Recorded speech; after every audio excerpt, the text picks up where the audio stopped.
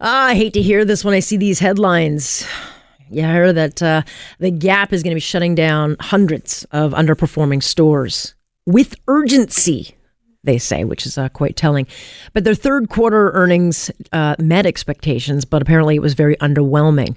There are other brands, Banana Republic and Old Navy, doing just fine. But the Gap is not. It's lagging. So it joins Sears, albeit it's not a complete collapse. Toys R Us, Macy's, even IKEA, they're shutting staff. But these big box office retailers are either shutting down, getting rid of locations. And so we are going to start to see hundreds of stores right across the country closing in the next few weeks, even some of their biggest flagship stores. And I don't like to hear this. My stepdad was in retail. That's why I care about small business so much. I know the grind and the challenges of trying to get those customers right in the door. It's a lot of work. It's a tough life. But maybe online is their future.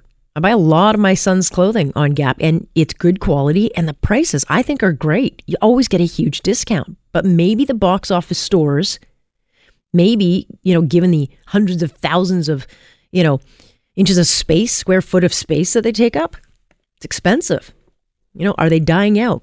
Let's ask. Dr. David Lewis is an assistant professor over at Rogers School of Business in Retail. He joins us now. David, you read the headlines, IKEA laying off people yesterday, and now today we hear that the Gap, which I just bought stuff yesterday online, it's now shutting down hundreds of stores. What is going on with retail? So I think what you're finding is people are changing the way they shop. There's two classes of goods, search goods and experiential goods. Experiential goods are things that you have to pick up and feel and try and experience, whereas search goods are things that you can just look for online and find them online. And that's become a real dichotomy in terms of shopping. And so as a result of that, people need fewer physical locations, and those physical locations are shifting more towards customer experiences than places to purchase and pay for merchandise. Right. And so for me, I shop a lot for my child. I get a lot of kids stuff online. I will not go to the stores. Is this not where they should focus on, maybe going more online, which I think they do rather well? Yeah, so I mean, the smart retailers you'll see are really trying to go omni-channel, where they are separating just sort of the search goods from the experiential goods. And you can think of retailers, without me naming them over the radio, but you can think of retailers that do a good job of having an online website for the sorts of things that you can just locate and purchase, and having a physical premise for things you want to go and touch and feel and test and try out. Yeah, I mean, the bottom line, though, I looked at the reading, and I was a bit surprised to see that their sister, I guess, companies, Old Navy and Banana Republic, they're doing well, and they're not shutting down any stores. So what is the difference between the Gap and their two partners, which are also big box stores? Why would they be doing well and let's say the Gap not? Well, if you look at the other two, they are more value in terms of their positioning. And so I think you are seeing, let's call it stuck in the middle. Mm-hmm. They're not the value sort of retailer at the bottom end. I shouldn't say bottom end, at the more value conscious end. And they're not the sort of the much more luxury oriented, higher end positioning types of goods at the upper end.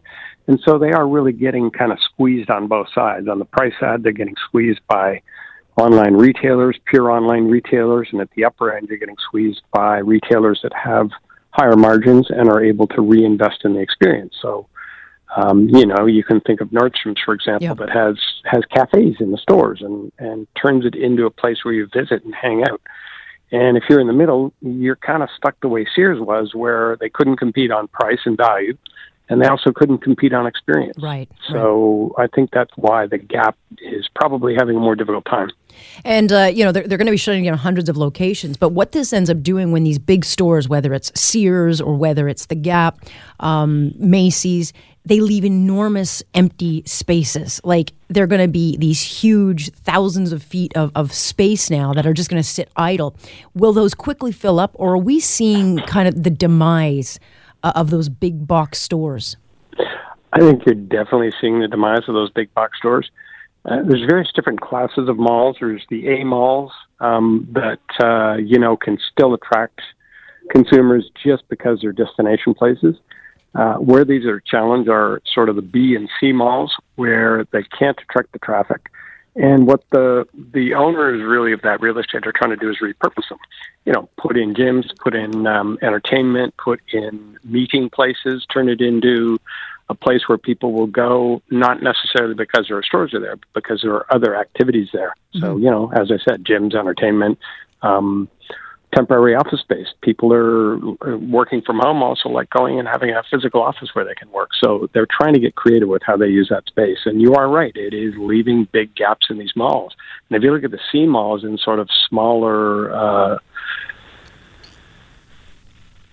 you're creating basically ghost malls where they slowly die because there's no reason to go there anymore. And, this is the time of year when retailers have to make those big dollars. They've got to do well in this retail season. What are we seeing as far as your expertise? Is this going to be a decent retail year, or are you sensing that people are pulling back this year?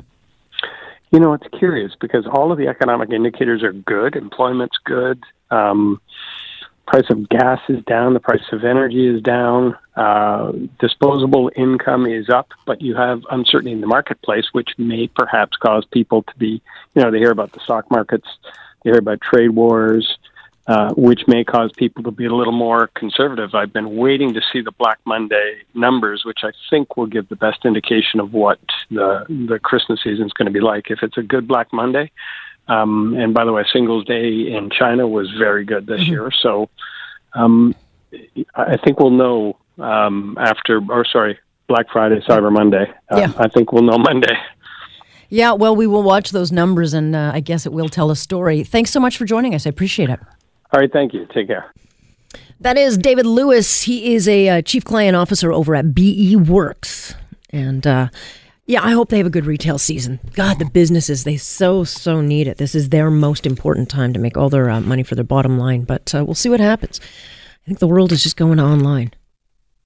I'm too lazy to go out. That's the point of life I'm at. So I just do everything online. The thought of getting into a car parking is like my worst nightmare. Here on Point, I'm Alex Pearson. This is Global News Radio.